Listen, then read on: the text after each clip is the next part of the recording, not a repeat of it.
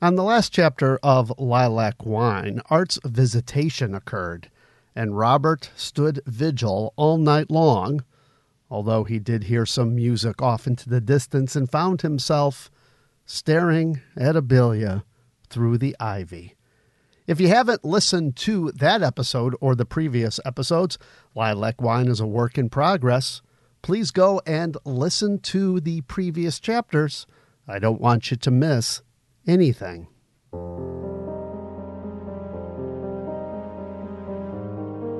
It was the summer of 1917. As America prepares to shed her blood on a distant shore, two lonely people are brought together by fate, torn apart by war, consecrated by wine. Lilac Wine.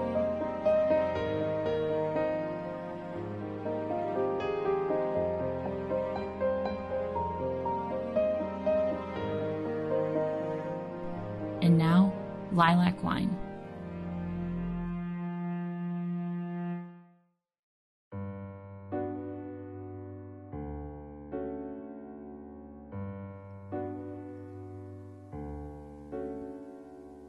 Chapter 24.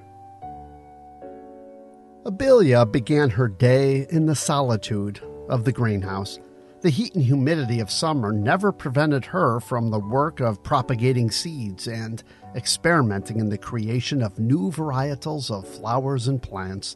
She had a whole section of the greenhouse filled with trays of sprouting cultivars that have never felt the tender touch of another human hand, terracotta jars with dried seeds from countless propagations, and shelves of notebooks that described every detailed experiment, both successes and failures.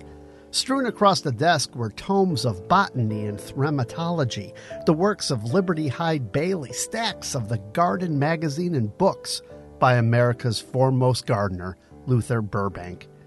She liked to work at a dirty and chipped desk under the lemon tree, the first item she started growing in the greenhouse many years ago. The lemon tree's citrus scent enveloped her as she worked at the desk. That fruit tree had provided her first success with grafting. Although most of the tree sprouts the acidic yellow fruit, it also has several branches devoted to limes and oranges as well. The pride of Abelia's greenhouse was a collection of flowering ivy plants which crept up from large pots in the northwest corner of the building and clung tenaciously to the ribs of the ceiling, not too far from her desk under the lemon tree. The tendrils clutched the mullions between the panes of glass, giving the appearance that the vines held the building together. Several years in the making, the ivy was the result of careful propagation and cross-pollination. She started with a common Gelsemium sempervirens with bright yellow blossoms shipped from a nursery in Texas. First, using careful selection, she was able to produce a plant more hardy to the colder environment of northeastern Iowa, and with a blossom that lasted a full 2 weeks longer than the original. Then she crossed the plant with several other varietals, spending hours in the greenhouse carefully slicing open the flower before it bloomed, removing the stamens and carefully covering the flower until the stigma grew in maturity. She would then introduce the pollen from other plants via a fine horsehair brush. She tended to choose her pollen from plants based more on fragrance rather than color, for she so loved blossoms capable of bringing forth the butterflies and hummingbirds. To do so, she had varietals of ivy shipped from all over the world. The result was a fast-growing, hardy ivy with large, trumpet-shaped blossoms that were light violet in color along the edge to deep maroon in the center, and emitted a bouquet not too unlike jasmine, but with a slight and sweet cherry accent. Jars of the dark seeds of this yet unnamed hybrid filled a wooden bookshelf in the corner, each labeled with the date of collection. She hoped to get the seeds included in the Burbank seed catalog and had written the famous horticulturalist numerous times. But he never responded. No doubt inundated with such requests, she thought. Nevertheless, Abelia toyed with the idea of creating her own seed catalog, complete with gardening tips and recipes. Although several pages were typed up on her Monarch typewriter now gathering dust and an occasional fallen leaf on the far corner of the desk, that too never materialized. It was Rose who had delivered the news about Art's death several days ago. Knocking timidly on the greenhouse door, she wasn't going to take any chances. Although she didn't much believe the wild stories about Abelia's greenhouse, she stood outside the humid glass building and called to Abelia. Shortly after, Abelia went to work on her funeral arrangement. Like most of the town, she had attended the service in the Lily Springs Cemetery on Sunday morning, where Reverend Finkel spoke of deluge and the washing away of sins as the mourners stood around the grave, a gentle rain falling. "I so love funerals in the rain," he stated. "As it is written in James 5:18, the heavens gave rain, and the earth brought forth her fruit. We are her fruit, and the rain provides a cleansing spirit of forgiveness." About 36 people, all dressed in black, stood listening to the Reverend's words, most clutching black umbrellas, except Abelia. Her umbrella was bright yellow and stood out like a flower blooming in the barrens. Robert's dark gray coat was sprinkled with rain dripping from the worn umbrella he dug out of the entry room closet. It had several holes and tears, a frayed edge, and what appeared to be teeth marks along the wooden handle. Abelia managed a smile when she caught Robert's eye, but he quickly glanced down at his feet, which were undoubtedly getting wet and cold in the rain. She could tell the clothes he wore were not his, but the old oversized suit he had worn the night before. He looked miserable, as most people do at funerals, to be sure. However, it was more than just grief that was chiseled on his countenance. He looked lost, alone. When he looked up again, their eyes met for a second time. He smiled, slightly. After Art's coffin was lowered into the ground, the crowd dissipated rather quickly and made their way into the church for the Sunday morning service. Abelia was sure that was the reason for Sunday funerals. Reverend Finkel enjoyed giving 2 sermons in one day. Foregoing the service, she turned and started her way back down the path to the road and noticed Robert still standing graveside. His umbrella had not done its job as rain steadily dripped through the holes, but he still managed to smile as she approached. "Not going to the service, huh? The church is that way, you know," he added with a flick of his thumb in the direction of the large brick church behind him. "Not today," she replied. Robert glanced up to the building. The sounds of an organ floated over the grounds. The song was the familiar Air on a G-string by Bach. Henrietta Longhorn was the organist for the church. She had been playing the organ for decades and regularly refused Ellie's request to join the Lily Springs ensemble. "Well, I'm going," promised the Reverend. His eyes moved quickly to the hole in the ground. "And Art," he added. It was silent for a moment, nothing but the patter of rain and the soft organ playing in the distance. "You knew him better than me," Robert said at last. "I've known Art for a long time." "I've known him for—" He paused, calculating the time. 4 weeks. And from stories told by my father and uncle. I'm sure those are some great stories. I really don't remember too much." He turned and looked at the church. "Sure you don't want to come?" Although initially tempted, Abelia shook her head. When she had first arrived in Lily Springs, she had attended the church, but as the years went on, she found that her gardens and greenhouse provided more spirituality than Reverend Finkel and the ladies. There became nowhere in Lily Springs where she felt more out of place than the community church. She even stopped going on the holidays many years ago, and eventually Reverend Finkel stopped asking. The last thing she wanted to do was cause a scene by attending now. "Suit yourself," Robert said as he turned and made his way up the stone path to the church, his shoes slipping on the wet stone. "You don't know what you're missing," he added, pausing on the landing. He glanced down at Abelia before opening the door. She smiled one last time and waved. She hadn't seen Robert since. He had delivered her mail, but had not paid a visit as he had in the week prior to Art's death. They had sat a couple of times on the porch, drinking freshly squeezed lemonade, talking about the day's news and laughing about the town's idiosyncrasies. Robert had a way of recognizing the sometimes absurd habits of Lily Springs. Tom walks Glory once around the triangle counterclockwise every morning, and if the weather is particularly hot, he always says to a passerby, "Hotter than Kettle Hill in July." Every Monday, Gerald buys a tin of velvet tobacco and lazily smokes a pipe under the Civil War statue, the scent lofting over the triangle and carried downwind as Robert begins his morning rounds.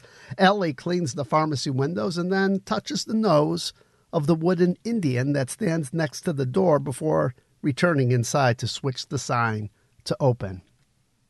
The Indian's nose is rubbed into a light color from years of touching. Abelia smiled and told Robert that Ellie had inherited the Indian statue from Floyd Hauser, the tobacconist, who died about 10 years ago.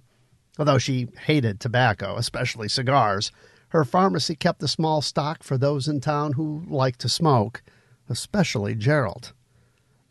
"I can only imagine what you notice about me," said Abelia. Robert smirked. "Well, for starters," he said, "a small lock of hair always escapes from under your hat when you are in the garden. You never seem to notice it, but when you're working really hard, you blow it out of your eyes instead of brushing it aside with your hands." "Really? I guess it's because my hands are dirty." "And you make a face like this." Robert contorted his mouth into an obvious over-exaggeration in blue, his lips flapping in a raspberry sound. Abelia laughed. "I don't do that." "Yes, you do. I've seen it." "You've seen me do that? Well, young man, you must be spying on me or something." "What do, hide in my hydrangeas?" "Not the hydrangeas," Robert replied, "but those over there." "The roses?" "I don't think so. They have thorns the size of my finger." Abelia wished now that she had attended the church service and wondered if that was the reason why Robert had not yet stopped by. She had even turned her chair slightly so she could see the gate through the panes of the greenhouse, waiting for it to swing open and Robert to come striding through carrying a package or something. She had recently ordered another record from the Dubuque Music House, and it should be arriving any day. In fact, she had placed more orders in the last 2 weeks than she had in the previous 3 months. Although she liked sitting out on the porch at night listening to music, she had not yet listened to all of the records that she had recently purchased, nor did she remember all of the titles. There were a couple of discs by the soprano Elizabeth Spencer. She had listened to A Perfect Day, but had not yet opened Poor Butterfly. A new Billy Murray disc had also arrived. She had listened to that one the other night, plus several Beethoven pieces performed by the Victor Concert Orchestra and a new version of Ave Maria, this time performed by one of her favorite singers, John McCormack. However, she had yet to play it for fear of upsetting Rose, who was so attached to the Alessandro Moreschi version. Although she loved her Harvard, she was thinking of getting a new machine, perhaps a Victor Victrola. The newer models no longer had the horn. Instead, the sound came from inside the bass, and cabinet doors regulated the volume. In the ads, these machines looked smaller than her Harvard, thus making it easier to move around the house. She often contemplated the trip to Dubuque to look at the new models at Roshek Brothers department store, but never did. In fact, she couldn't quite remember the last time she had left Lily Springs and had taken the trip to Dubuque. Most things she could either find in town or through mail order, which she used extensively. She bought items from Sears and from Roshek's. It was probably about 2 years ago when she did take the train to Dubuque to buy some new linen for the house. She ended up buying much more, of course. It was then that she realized her outfits were horribly outdated. She bought several new waistskirts. She liked the ones with pockets. Several new blouses, a spring coat, a new gardening hat, gloves. She even ventured into the lingerie department and purchased 2 new undermuslins. Simple, plain white. The walk from the depot was arduous, and she realized she must have looked ridiculous carrying all of those bags through town. Art had noticed and offered to help. She politely refused and went on her way. Abelia was putting new soil into small terracotta pots, stacking them neatly on her desk. She caught herself blowing a strand of hair from her eye when the garden gate opened. Robert walked into the backyard, a square package under his arm, calling out her name. She hurriedly wiped her hands on an old cloth, straightened her skirt, and threw open the door to the greenhouse. "Oh, there you are," he said. "It's going to be a hot one again, and I didn't want to leave this on the porch. Another record, huh?" "Yes, thank you," she replied, taking the flat, heavy cardboard package from his hand.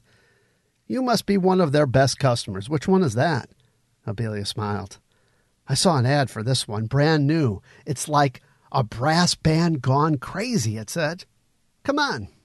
She turned and headed up the porch steps, untying the rough hemp string from around the package. Robert followed, removing a straw hat on the shade of the porch. Abelia offered him a seat and disappeared into the house.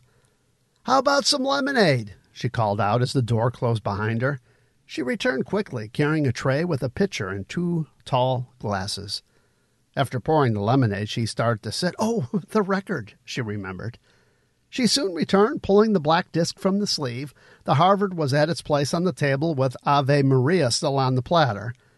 "This is a record by the original Dixieland Jazz Band," she said as she switched the discs, carefully setting Alessandro Moreschi on a stack of records next to the talking machine. "Jazz band, huh?" Robert said, setting the glass that was already dripping with condensation on the table. "I read about a jazz band playing at a cafe on the south side last year. Never went, but I know they were very popular. Came up from New Orleans." "I don't know anything about it. This is called Livery Stable Blues." Abelia placed the disc on the platter. She then cranked the machine and let go of the brake, the gold Victor label quickly becoming a blur. "Ready?" she said with a smile. "I have to warn you, the ad stated that this music can inject new life into a mummy." Abelia let down the tone arm, static as the needle settled into a groove. Then a cacophony of sound.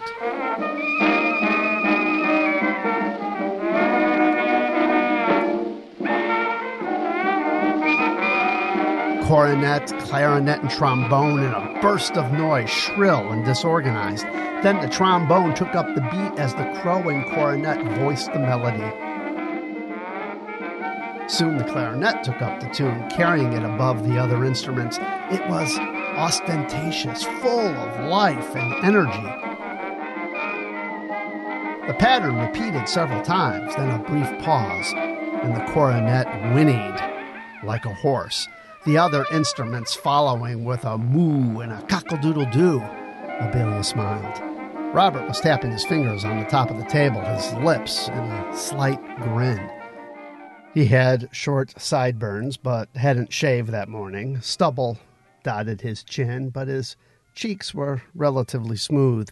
His hair had been neatly combed, but his hat had left a slight crease along the hairline. He hadn't used a pomade today, and as he bounced his head ever so slightly to the beat of the music, strands of hair fell loose and rested upon the crest of his ear. Sweat beaded his forehead, and when he casually wiped it with the back of his hand, his eyes moved to hers, and he smiled. Abelia quickly averted her gaze, the warmth she could feel in her cheeks. There were several more instances when the instruments took on the sounds of a barn. After each whinny and moo, the tempo picked up pace, the sound became more intense. The music was fun and lively, unlike anything Abelia had in her collection. More than the music, she enjoyed watching Robert. In light of everything that had happened in the last week, it was good to see him smiling. She wondered how he was getting on, living in that house alone with all of those dogs.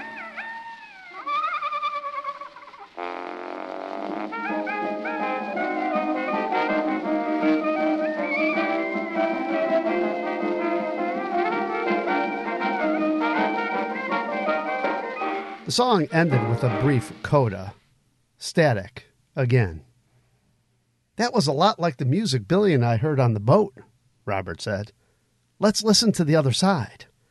Just as Abelia was about to flip the record over, Rose called out from her window, "Abelia, what was that noise?" "Speaking of reviving mummies," Robert said with a grin. Abelia moved to the edge of the porch. "It's called jazz, Rose.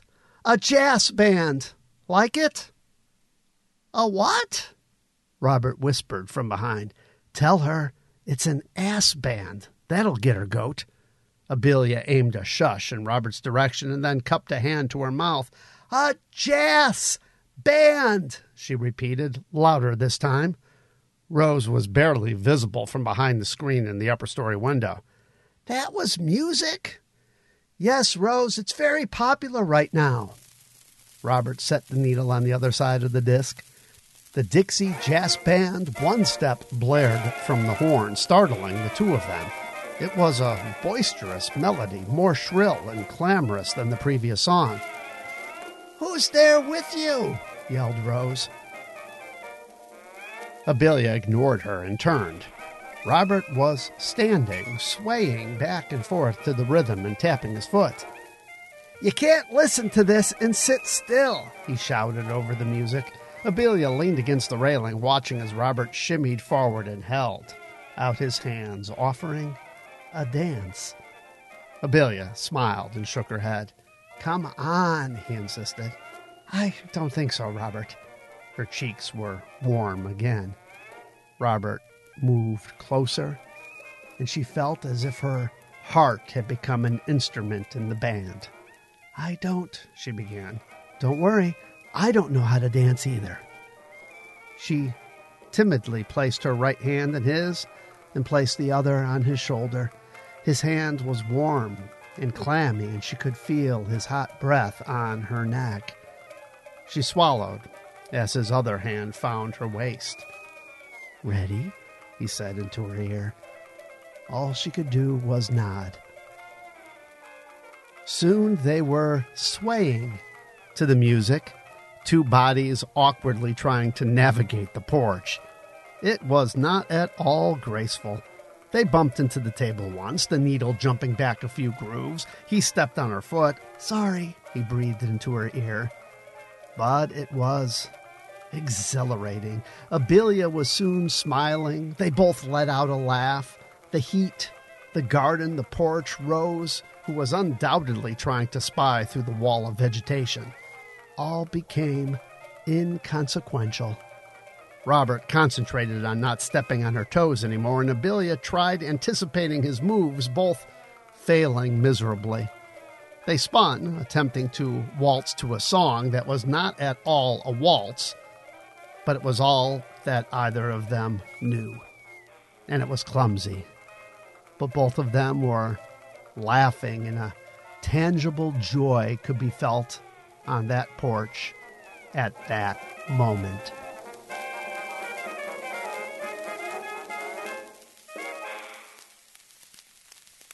As the song ended, Abelia spun out of Robert's arms, catching the edge of the table. She stood, out of breath, looking down at the spinning black disc, the needle doggedly bumping up against the label. She lifted it, feeling like she had never felt before. Alive. Very much alive. And she knew what she wanted to do. Before she could change her mind, she pulled the brake on the talking machine and turned. "Robert," she said, her voice shaky and out of breath, "would you like to have dinner with me on Saturday?"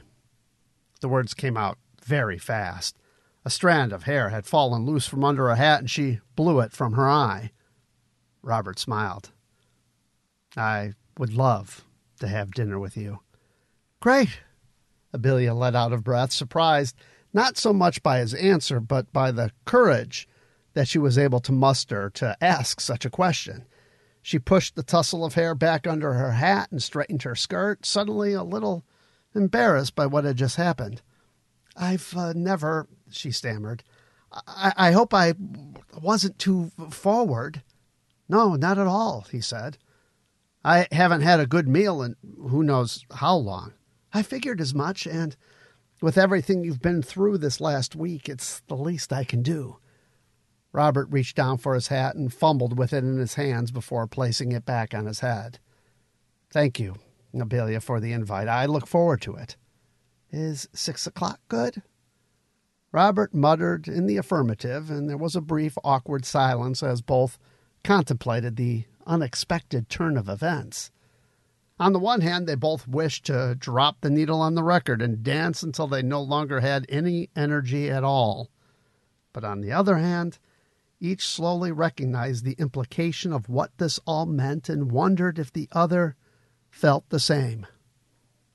"I better get going," Robert finally said. "Got to feed the dogs." He stepped down from the porch, but stopped on the lawn. "Thanks for the lemonade and the dance, Abelia. We'll have to practice some more, don't you think?" Abelia nodded and watched as Robert turned the corner. An audible gasp came from Rose's house, and Abelia knew that things just got a little more complicated in Lily Springs.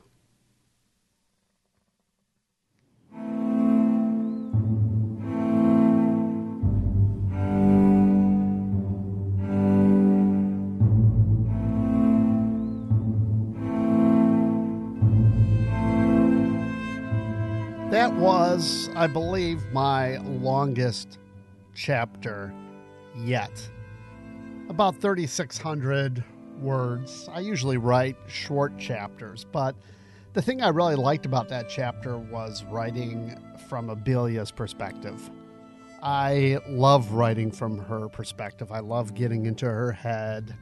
And this going back and forth is going to change a bit because there's going to be more and more chapters when Robert and Abelia are together. So I'm going to have to develop a means to try and deal with, the two perspectives that we have there. Lots of history again in this chapter as well.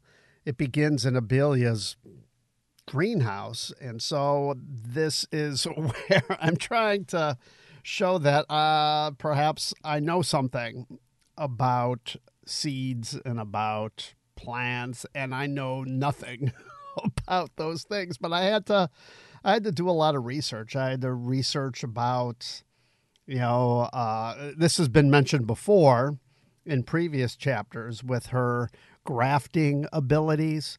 I had to, look at period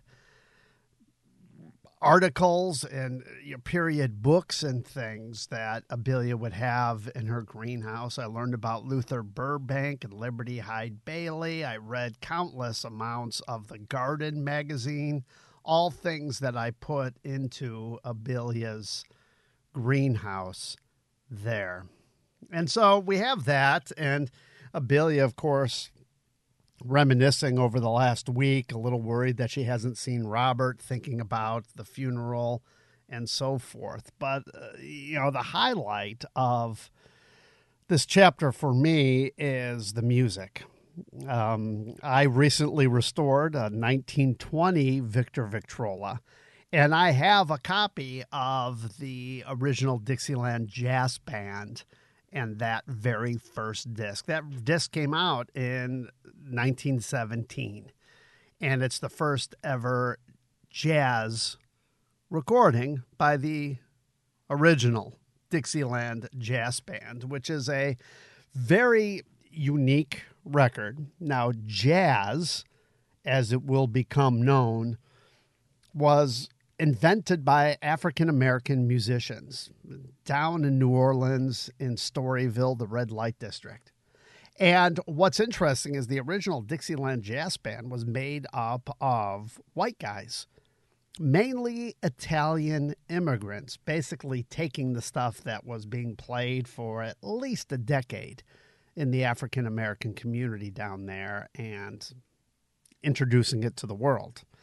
Now, what's interesting is why them? Why not some of the other black players? Most of the black players were self-taught, and they didn't want their techniques to be copied, so they were very leery about recording for fear that their stuff would be taken. Not only that, you got segregation, you got racism. These record labels weren't about to record at the time African American musicians for general release. And so the history of jazz, which up until this point is exclusively, for the most part, an African American invention, suddenly gets this disc that becomes really popular by a white band. And that's really the history of music in America. All popular music in America, popular music from, jazz and blues, to pop, to, rock and roll, all began in the African American community. That's where their roots are. And so you have co-opting that has happened over and over and over again in our history. So I loved being able to play that song. That song is a bit of history.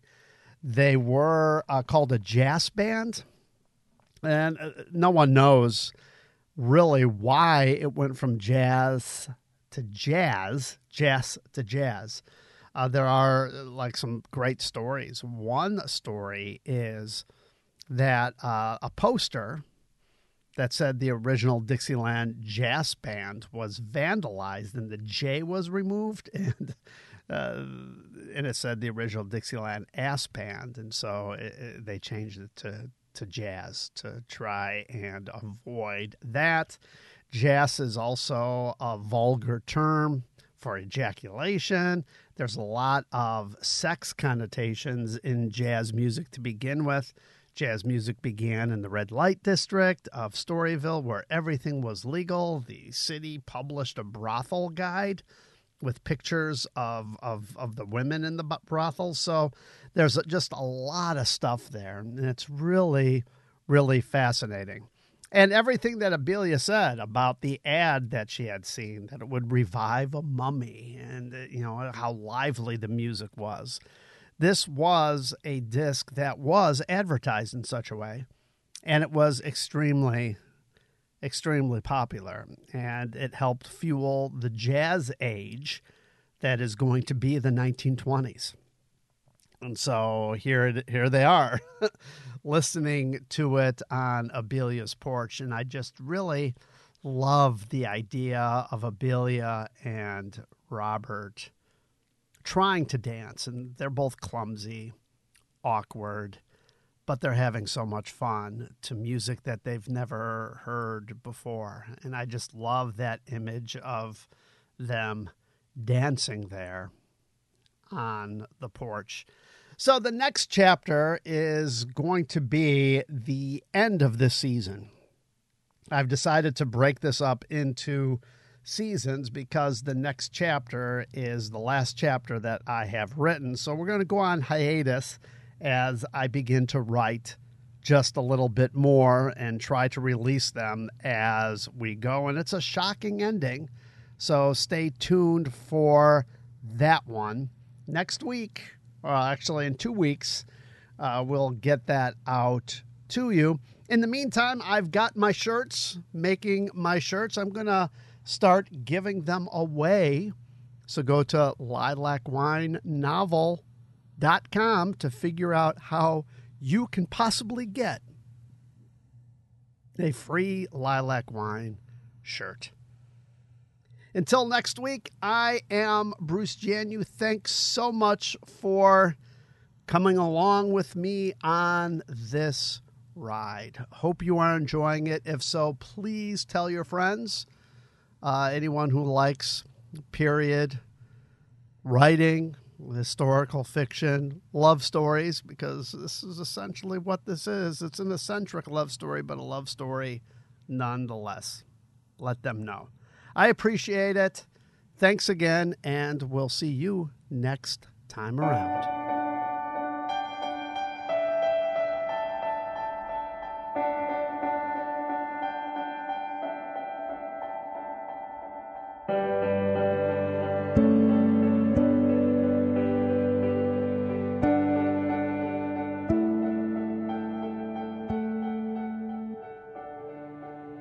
Lilac Wine is written and produced by me, Bruce David Janu. All content is copyrighted and cannot be used without expressed written permission.